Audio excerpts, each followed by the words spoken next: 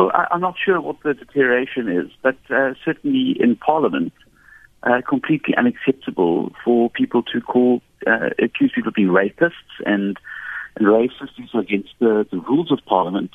But certainly I'm not going to, as a member of Parliament, be told that I cannot speak in the National Assembly because of the colour of my skin.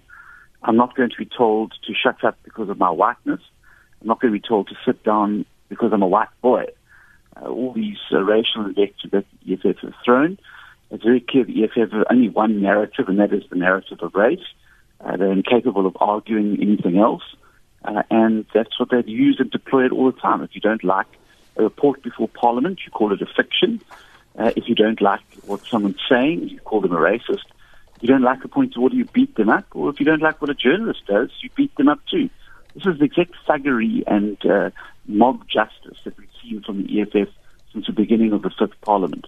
This disorder and chaos is ironic because at the heart of every bit of disorganized chaos and violence in the House is a common denominator, and that is economic freedom. And yet, Mr. Steenhuisen, you respond to my question by saying you don't know what the deterioration is. Would you not categorize it as such?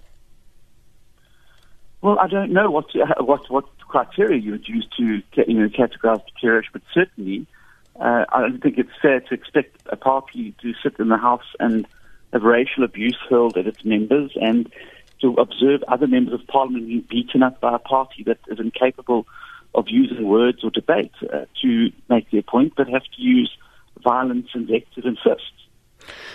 For your part, why did you respond to the heckling by calling the EFF as VBS looters?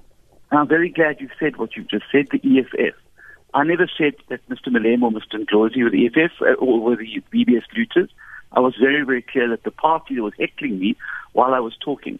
It is fair comment. You had a number of people on SAFM over the course of the last month who have been referring to Mr. Brian Chivambu and his links to the EFF and their involvement in the VBS bank disaster, which has left a lot of people horribly exposed and out of it, and the bank on the verge of collapse because it's been completely looted by well-connected circles of rent seekers, including Mr. Brian Chivambu. There are allegations that the money was channeled to Mr. Floyd Chivambu's bank account, and I think it is completely within the bounds of political fair comment in the House to refer to the EFF as VBS looters. You mean to state it as a fact? No, I've said it in Parliament that they are VBS looters. That's what I'm asking. Are you not stating it as a fact? Pardon? Are you not stating it as a fact? I stated it as a political comment in the House, and it's a completely fair comment. If you remember the court's ruling in the Economic Freedom Fighters versus Speaker, where the EFF referred to the ANC and Mr. Ramaphosa as having murdered people at Marikana, the court upheld that even if Mr. Malema was referring to individual members, it fell within the balance of political comment, upheld his appeal against being asked to withdraw from the House and withdraw those comments by the Speaker. Parliament is a robust environment. It's not an environment for sissies. And frankly, the freedom of speech is entrenched in the House until Section 58 of the Constitution. And that comment was well within the bounds of political comment. It wasn't directed at an individual member, and it falls well within the rules and established parliamentary practice. And a previous ruling made on the very day, Mr. Deezer made a ruling by Mr. Frolick, which said that members can make comments that are in line with the political environment at the time, provided that they're not directed at an individual member.